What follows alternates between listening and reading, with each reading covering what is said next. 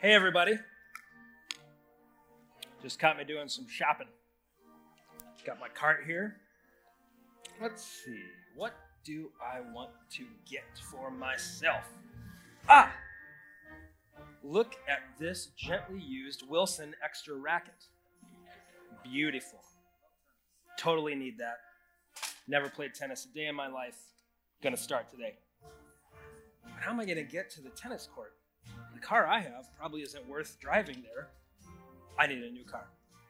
Look at this life-size Mustang. I'm gonna look so good in this car. I need this car. But you know, I was just thinking to myself, if I'm gonna be playing tennis, I can't wear these shoes. I need a new pair of tennis shoes. Here they are. Look at that. You guys like my shoes? That's what those were. Totally need these. Yeah, totally not weird. They've been sitting here the whole time either, right? Let me think. You guys like my new car, right? I like my new car. Here's the deal with my new car. I really like the pedals, and I don't want to mess them up, right? I mean, you bought a new car. You wouldn't want to mess up the pedals, right? I need a new pair of shoes. I need a new pair of really expensive shoes. These shoes. I love them. But these new shoes, I don't want them to shrink, because shrinking shoes is like a legitimate fear of mine. So I need to purchase some custom handcrafted cedar shoe non-shrinker things. Gotta have them. Have to have them. Totally need them. You know what else? I'm just not quite feeling significant in my life. What's this? What I've always needed, a life-size replica of R2-D2. I loved Star Wars growing up. I have to have this. But you know, I see here this sticker that says it's on sale, buy one, get one half off. I'm practically leaving money on the table if I don't buy this other one. I need this. Think of how much money I saved. Now, what am I going to do with all my stuff? What do I need? I've got all these things, and I know what I need to buy. A storage container to store all the things I just bought, and then I can put this container into a giant storage container that I can rent to hold more things. I feel significant, safe, and loved. Can't even fit it in this cart. Thanks for shopping with me. Okay, here's the deal. Has that ever happened to you? Right? We live in a particular cultural moment where we are being told 1,000 times a day that our safety and our significance comes from the stuff that we've accumulated. That our safety and significance comes from the stuff that we've accumulated. Think about even the language I was intentionally lampooning, right? Did you hear the word I said every time I came across a new possession? What was the word? Need. I need it. You know why I think I need it? Because someone told me that I need it. In fact, my very identity is at risk of being shaped by a culture that refers to me primarily as the American consumer. And I run the risk, and maybe you do too, especially in this season, I run the risk of buying into the false gospel that my worth and my significance and my safety come from the stuff that I've got. In 4 weeks, millions of Americans will gather around dinner tables with friends and family. And somebody inevitably will do something like this. What do you have that you're grateful for? And maybe even in some homes, somebody might even pray. They may pray something like this. God, we are so thankful for all that you have provided, the many ways that you've blessed us. And then after a gluttonous meal, and we do the old, you know what I'm talking about, we will go to sleep. And then for millions of Americans, at 1 a.m., our alarm will go off. On this Thanksgiving Day, we will rise out of bed, get into our vehicle, and drive to a place to use our credit card to purchase things we need or things that we've been told that we need. Do you not find it bitterly ironic that the very day dedicated to giving thanks to God for his provision and blessing is the launch date of the most consumeristic based day in the universe? And the fact that many of us aren't even bothered by this, the fact that many of us don't even find this painfully ironic, the fact that many of us are just like, bleh, speaks to the fact that like a fish in water, so too we are in such a consumeristic society, we can't even see the lies that we're believing unless we do something ridiculous like lampoon it like this. Now, I'm not saying that you shouldn't go out at 1 a.m. the day after Thanksgiving, especially if I have my list. I can give you my wish list. So if you're going out for me, please go get me something. I could use a TV. I need one. I'm going to do research for the sermons. Yeah, you know. Is this bothering anybody? Let me ask you this. For those of us that have given ourselves over to the lie of the American dream, and by that I mean get all the stuff, is it giving you peace and value? Are you feeling safer? The more you have accumulated the stuff, are you feeling more safe? Or do you, like the storage bin, just have to keep buying more things to keep the things more safe? I mean, the most logical purchase after buying a very expensive thing is to buy another expensive thing to put the expensive thing in to keep everybody else out. And then, of course, I have to buy the other thing for the expensive thing, and then I'm going to move the expensive thing around, so I got to get another expensive thing to boot. I mean, when is it going to end? Here's the question that I would like for you to consider. How much is enough? How much is enough? We live in the most affluent time, in one of the most affluent nations. And for those of us that are Jesus followers, I know not all of us are following Jesus. And for those of you that are still trying to figure out who Jesus is, I'm so glad you're here today. And I'm glad that you're here to listen to this, because this is something for many of us who follow after Jesus, this is a daily wrestling match. But here's the jam. For those of you that follow Jesus, Jesus talks about money 25% of the time he opens his mouth in his Gospels. And almost always, it's a warning.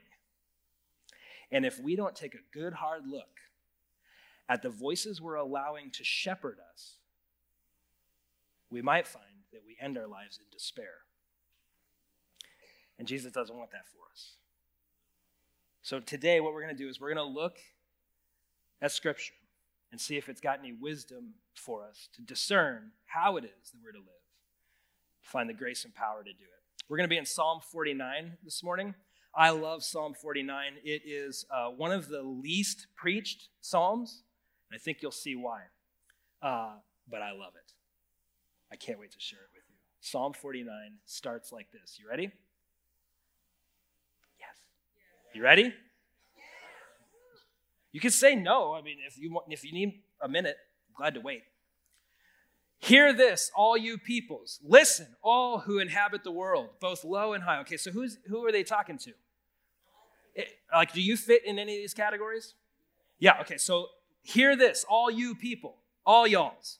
Listen, all y'alls who inhabit the world, both low and high. And I don't think that means high I think that means like rich. Rich and poor together. My mouth speaks wisdom. My heart's meditation brings understanding. I turn my ear to a proverb. I explain my riddle with a lyre. Lyre is a musical instrument. This basically, what you're seeing here in this introduction to Psalm 49 is a singer-songwriter telling you, hey, everybody, gather around. I've got a song to sing. Do you see it? Saying, and people are like, who are you calling to gather about? All y'alls. What if we're rich? Yes, you. What if you're poor? Yes, you. What if you're low? Yes, you. What if you're baked out of your mind? You too. Because the high, I was making a joke with the thing. Got it? Gather round, I've got a song to sing, and in this song is deep wisdom and profound truth. And here's what I love about what this song, Psalm 49, what this song teaches us. There's a book of the Bible called the Psalms, and in it there are many different songs, or we call them psalms, but they are truth sung. Psalms are singable truth. And the reason that the Psalms are helpful to us, and it's meant for us to let it roll around and meditate in our minds, because you know that just normal like truth statements, they're easy to forget. But when you get a song, have you guys ever had this happen? You get a song stuck in your head, it just kind of in there all the time. Like you get out of the car, you're kind of singing it, you know, you're washing the dishes, you're kind of like humming along. Has that ever happened to you? Okay. So the Psalms are singable truth. And here this singer-songwriter is saying, everyone gather around, I've got some truth to tell. I'm going to tell you a riddle, and I'm going to use my guitar to do it. Many of us have favorite bands. Do you have a favorite band? Come on, talk to me now. You guys got a favorite band? On the count of 3, say your favorite band out loud. 1, 2, 3. Okay, great. I don't like any of those bands. So my favorite band, thanks for asking, is Pink Floyd. And yeah, first hour was all boos and hisses, but I like you people way better.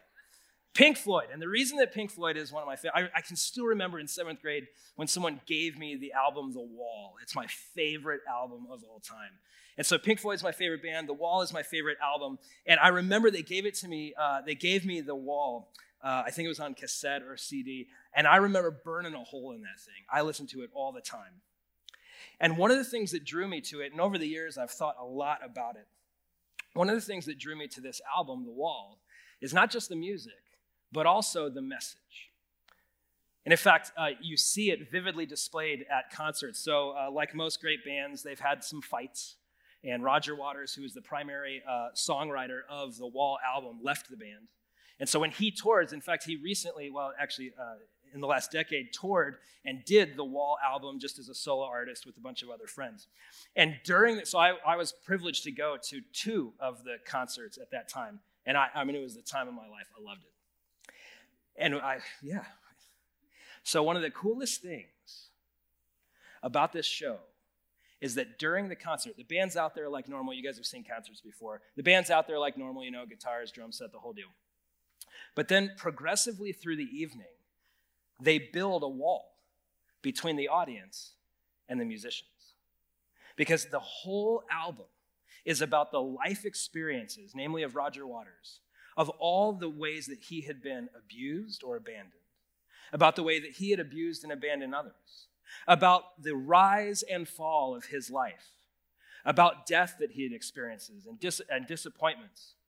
And the concept of The Wall is that through his life, he's noticing that what's been happening, even as he's grown in wealth, that even as he's accumulating more and more stuff, there's this wall being built up between him and the rest of humanity.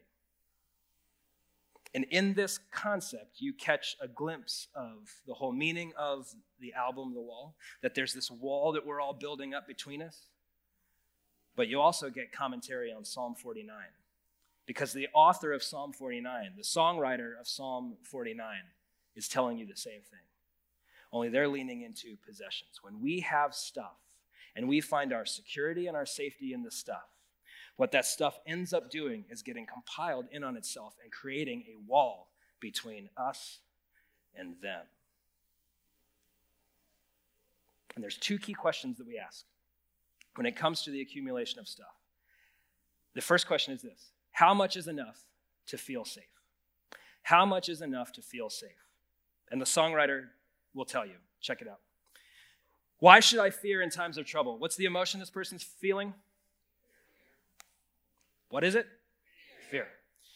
Why should I fear in times of trouble? The iniquity of my foes surrounds me. So this person is feeling overwhelmed, like everything's collapsing in on them. And they say, why should I fear in those negative times? They trust. What's the word? They trust. Okay, in a moment of fear, I'm looking to something to bring my heart peace. Is that right? When you fear, do you not look for something, anything? Give me peace or peace of mind. Peace of mind is one of the most favored lines for sales pitches. You need some peace of mind. When I'm fearing, I'm looking for some place to put my trust, trusting that that thing or that entity or that person or that being will give to me peace. They trust in their, what's the object of the trust? I'm in a time of fear. I'm looking for an object or a person or a thing to put my trust in. What does the author say? What does the songwriter say that these foolish people put their trust in? Wealth. Not only do they put their trust in their wealth, right? The answer to the question, when do I have enough or how much is enough to feel safe? The answer that they have is, well, I'm going to look to my stuff to keep me safe. But of course, the answer to the question, how much is enough to feel safe, is what? Just a little bit more. How much is enough before we feel safe? Just a little bit more. Now watch this. They trust in their wealth and they boast of their abundant riches, right? Scrooge McDuck, look at all the money I've got. Now look what the author says. Yet these cannot redeem a person or pay his ransom to God. What was the word? What's getting paid to God? Ransom. What a strange way to talk. But I want you to see something here. According to the songwriter, who owns me? Who's got claim over the very breath that I breathe? God. And the songwriter leverages this illustration or this idea or this metaphor that God's got the ticket and he can punch it anytime he wants. To put it another way, who decides when you die? You or God? The scripture says all of our days are numbered. Who's doing the numbering? So the songwriter says, how much stuff do you think you're going to collect in order to pay the ransom, in order to pay the tab? When the tab comes due, how much stuff do you think you're going to be able to trade in for another day? Do you see what the author's doing here? They're pointing out the ridiculous idea that our ultimate safety can be found in the stuff that we accumulate. And so the person who has very little can feel just as safe and secure as the person who has very many things. Why? Because ultimately our safety and security are not found in the stuff that we've got. It's found in the God who made us and loved us. Do you know that? Do you know that your life is in God's hand? I'm not saying be an idiot. There's nowhere in the scripture that says God's got it all under control, so be stupid. What the scripture does say is, in your planning, in your wisdom, be shrewd, be wise, but never forget where your safety lies. It lies in the hands of God. And notice, they trust in their wealth and boast about their abundant riches, yet these cannot redeem a person or pay their ransom to God. So the question is this: how much is enough to feel safe? We need to answer that question. You have to answer it for yourself. And here's the deal. If you're answering that question with dollar amounts, if you've ever answered that question with dollar amounts, let me ask you, once you hit that dollar amount, did you ever feel safe? Did you feel like nothing will ever happen to me? I'll live freely and generously because I've got enough money. Okay, let's keep going. I know that there are many of us here who are not citizens of America, but we're all living in an American culture, an American society. And I want you to see something. I did a little research. Check this out. 52% of Americans cried about money in the last year. 52% of Americans cried about money. Now, many of us think, okay, well, I get that people who don't have means, who can't put food on the table, probably would cry about money. And maybe there's a lot of folks like that in our city, and there are certainly a lot of folks like that, not only in our city, but also in our church family. I know that there's many of you who have a really difficult time putting food on the table, buying the medicine and things like that.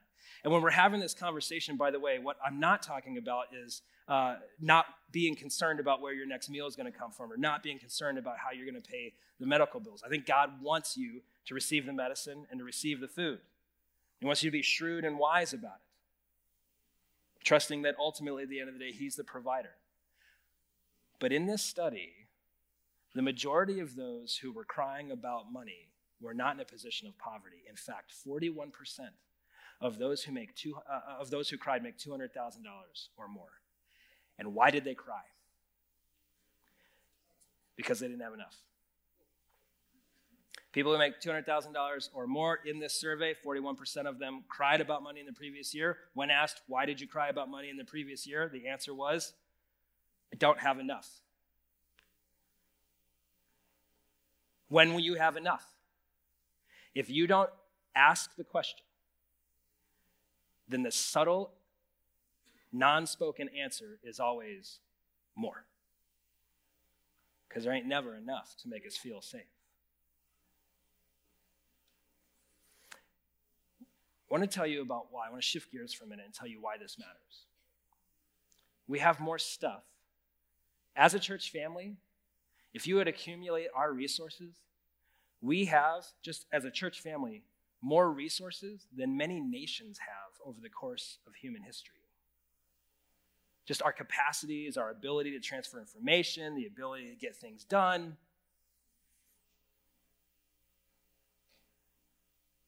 We have the capacity to be radically generous. But generosity only comes from a heart that feels safe, not because of the stuff we have, but because of the God who we entrust ourselves to. A heart of generosity only comes from a heart that feels safe, not in the stuff we have, but the God we entrust ourselves to. We started a thing a few months ago called Build 100. It's a vision we have that we believe God gave to us as a church family. And in Build 100, we have three key things that we're hoping to invest our time and energy and money into. Number one is building 100 new leaders with a specific emphasis and focus on people who are coming out of under-resourced or underserved areas in our city. The second one is building 100 homes for families in need, specifically in North Phoenix and the Palomino community in partnership with Habitat for Humanity. And the third thing is building 100% more multi-use space on our campus. We have a space to grow in this room, but our corollary spaces, we are at capacity in some of those spaces. So we believe God's calling us not only to expand our capacity, but also to make sure we're using every square foot of property that we've got to the best of our ability. We currently have a 2-story building. It's multi-purpose space, but it's currently being used for our preschool during the week and our Adventure Kids program on the weekends. The only way to get to half of that square footage, namely the second story, the only way to get into those rooms is to climb stairs. Therefore, as a church family, what we have been communicating to our city is, if you can't climb the stairs, you can't hang out. And we want to be a welcoming family. So we've been talking about that. We've been praying about it. I'm so thrilled with your generosity as a church family. Many of you have stepped up in big ways. Yesterday, I was at Love Our Schools Day. We were at PV High School. We were brooming and shoveling and doing all sorts of cool work. Thank you guys for those of you that came out, whether it be to PV High School or Echo Mountain. It was just a huge, huge day for us to be able to serve our community. But somebody talked to me and they said, hey, I was picking up my kid the other day from the 2-story building. I was looking at my kid and I was looking at the steps. And I just remember what you said about, like, we want to say yes to everybody who wants to say yes to Jesus. And so my spouse and I talked, and here's a check for $17,000 for that elevator. Now, for some people, $17,000 checks, not a big deal. For this family, I know where they're at categorically, financially. This was a huge gift. This was a risk. And their capacity to live generously comes from a heart that says, my safety is not found in the stuff I've accumulated, but in my God. Because that $17,000 could do a lot of things that would make me feel safe. And again, I'm not saying be foolish, nor is the scripture. But when our trust is in God, only then are we capable of actually living generously. The second question is more insidious, and it goes like this. How much is enough before you feel significant? How much more stuff do you need before you feel valued, loved, before you feel like you're somebody? Is there something in your life that you're trying to obtain so that you can finally feel like you're important to someone? How much is enough before you feel significant? And here's why this is insidious. Because the stuff never gives to us the significance that we hope it will. There ain't no car in the universe that you could roll up in, even if the rims were still spinning, that's going to make your heart satisfied in who you are, who you've been made to be. When we look at stuff to give us significance, we're constantly making demands on created things. Give my life meaning. R2-D2, give me meaning. And of course, this piece of plastic gives me zero meaning. Take a look at the text. This is the way of those who are arrogant and of their followers who approve of their words. TV timeout. This is a warning, by the way. I want you to think about, oh yeah, this is really good. I want you to think about who you're following. Who you're following on Instagram. Who you're following on Twitter, Facebook. Who you're following in People Magazine. Who you're following on the evening news. Who are you following? Are their voices, watch this, are their voices arrogant? Are the shepherds you're giving yourself over to haughty, arrogant, prideful? Because notice what the song says. The songwriter tells us it's not just the arrogant that it's not going to end well for. It's also those who are following them who give approval to what they say. Do you guys see that? I mean, it's calling out not just the person who's got the megaphone, but everyone who either intentionally or tacitly is standing by saying yes, giving approval to what the arrogant say. Who are you listening to? Whose voices are you allowing to shepherd you? Because if you give yourself over to them as a shepherd, it may lead to your destruction, at least according to this song. Now, this song is going to take a dark turn. This would be like a great Metallica album. Here we go. Like sheep, they are headed for Sheol. We'll get to what Sheol is in a minute. Death will shepherd them. And we're going to do that one more time. I'm going to do it this way. They are like sheep, headed for Sheol, and death will shepherd them. Ooh. This is a great song, man. This is the way of those who are arrogant and of their followers who approve of their words. What is their way, songwriter? Like sheep, they are headed for Sheol. And we'll talk about what Sheol is in a minute. And who's going to shepherd them there? Who's going to be their shepherd? But look at all the glitz. Look at all the glamour. Death pulled up in a brand new car. I mean, look at what we're following. Doesn't it look cool? But the songwriter says, you want to know what that is? It's death. The upright will rule over them in the morning, and their form will waste away in Sheol, far from their lofty abode. I love this line. This is such a gotcha line. The songwriter is saying, you know what? When they die, their carcass is just going to rot in the ground far away from that fancy stuff they've got. Do you see what he's saying here? He's like, no matter what you've got, you're going to rot in the ground. Are you encouraged yet? I mean, let's keep going. Okay, here we go. So, what is Sheol? I'm glad you asked. Sheol is an ancient understanding of what happens after you die. Contrary to popular belief, the modern concept of heaven and hell your minds would be blown. In fact, I would encourage you, do an actual study of how the scriptures talk about what happens when you die. Your mind's gonna be blown. We have in our culture this idea that there's heaven up there and hell down there, and it's clouds and weird babies up there, and then down there it's a bunch of fire and brimstone and people with pitchforks.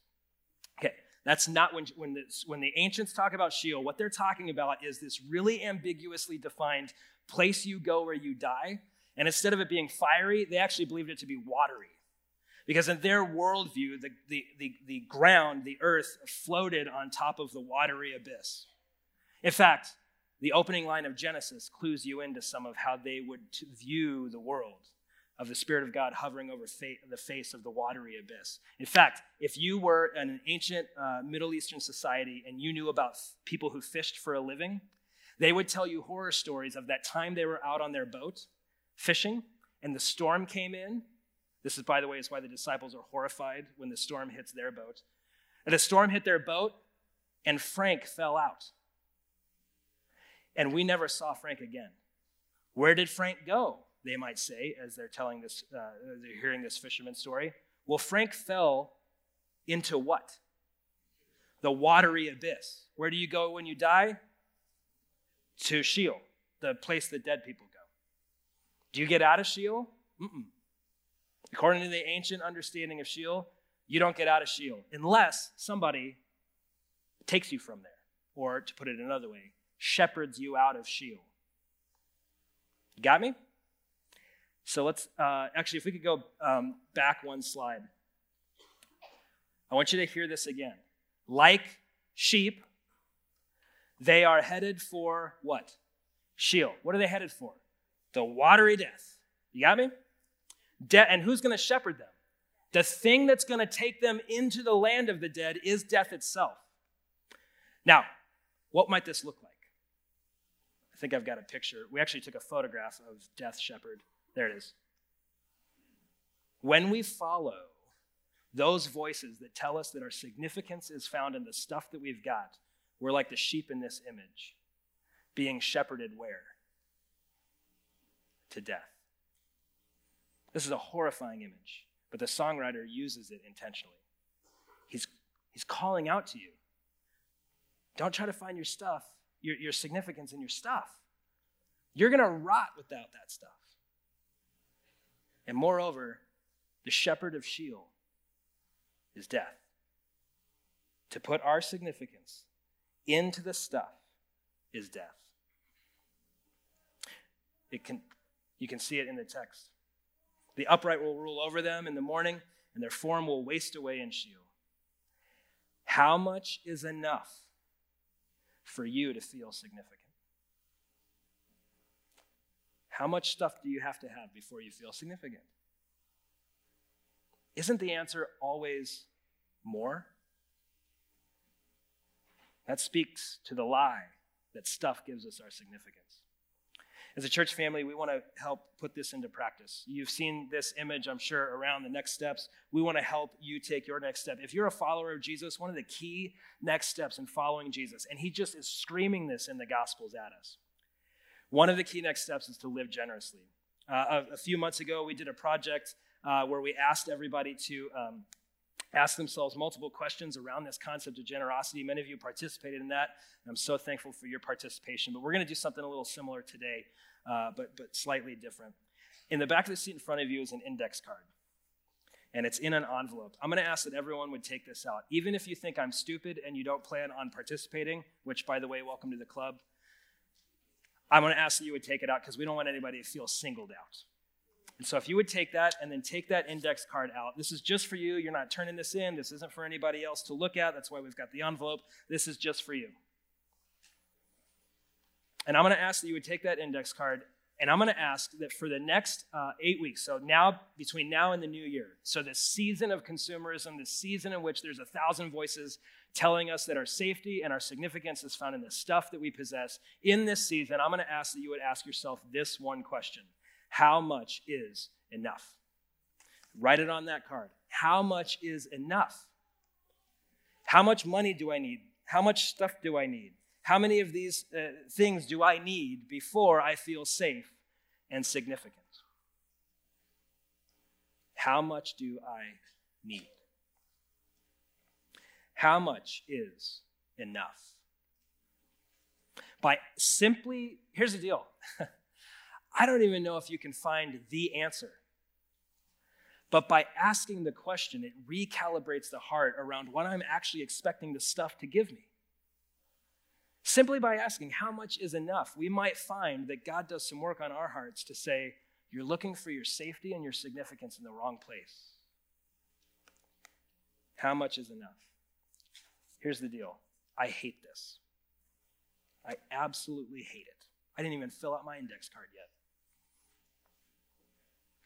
I hate it because every day I'm bombarded with messages that tell me my meaning, my significance, and my safety are found in the stuff that I have. And every day I feel like, man, I just need to get a little bit more.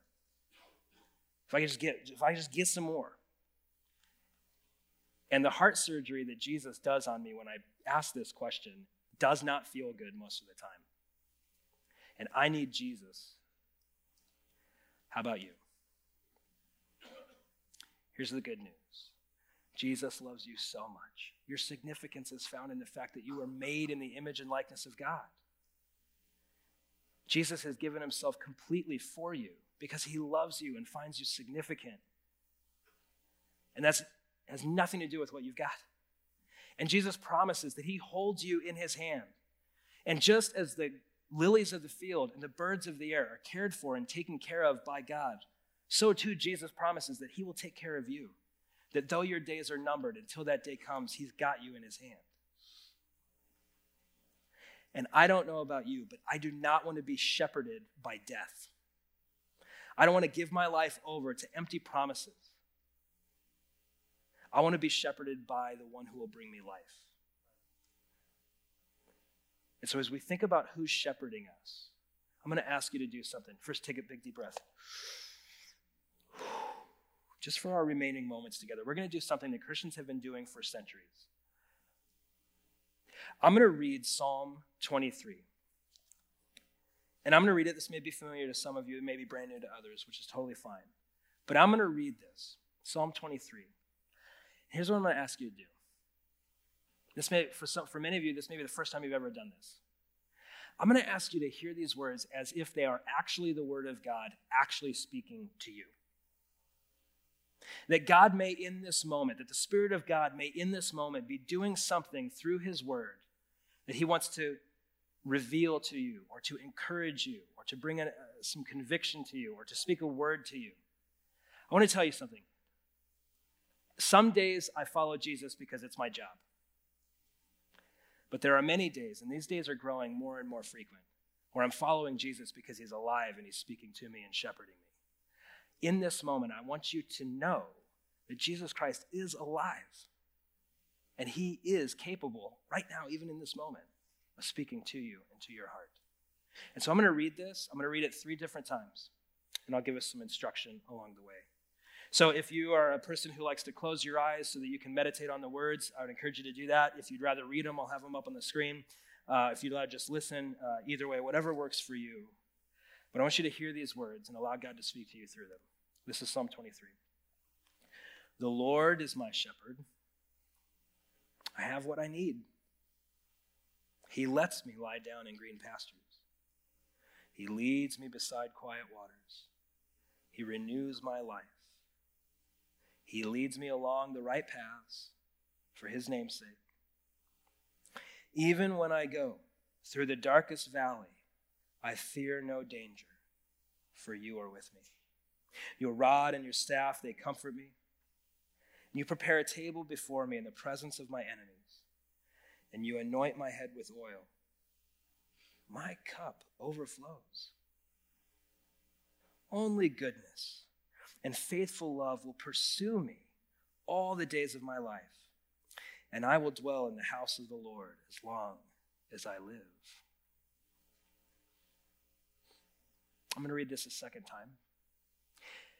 And as you hear these words, if any one word or phrase jumps out at you or strikes you, just meditate on that one word or that phrase.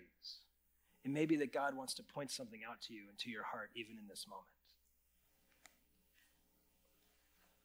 So quiet your mind and quiet your heart and listen to God speaking. The Lord is my shepherd. I have what I need.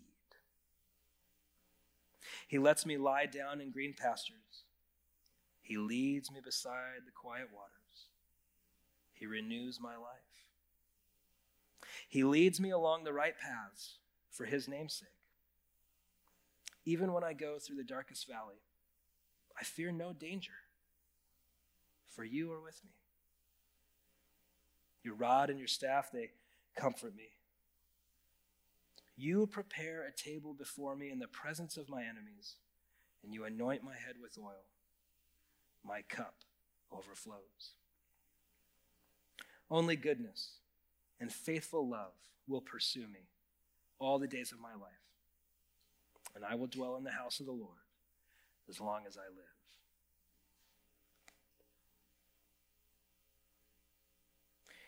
And on this third reading and final reading, if there's anything that jumps out at you that speaks to your heart, cling to it, and then quietly where you're at, pray through it.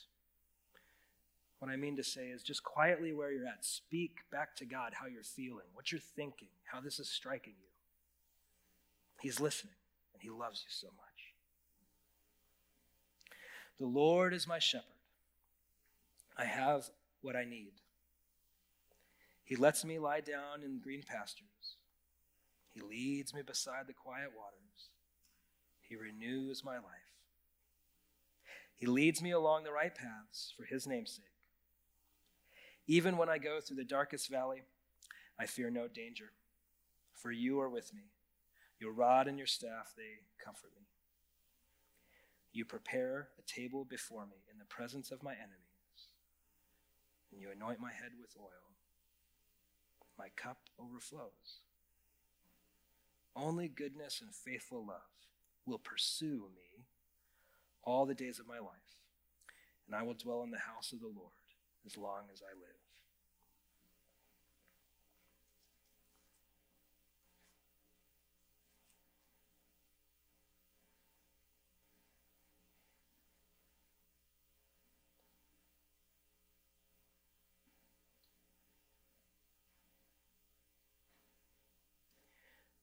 Father, we entrust ourselves to you, knowing that you love us and you're powerful to bring these things about.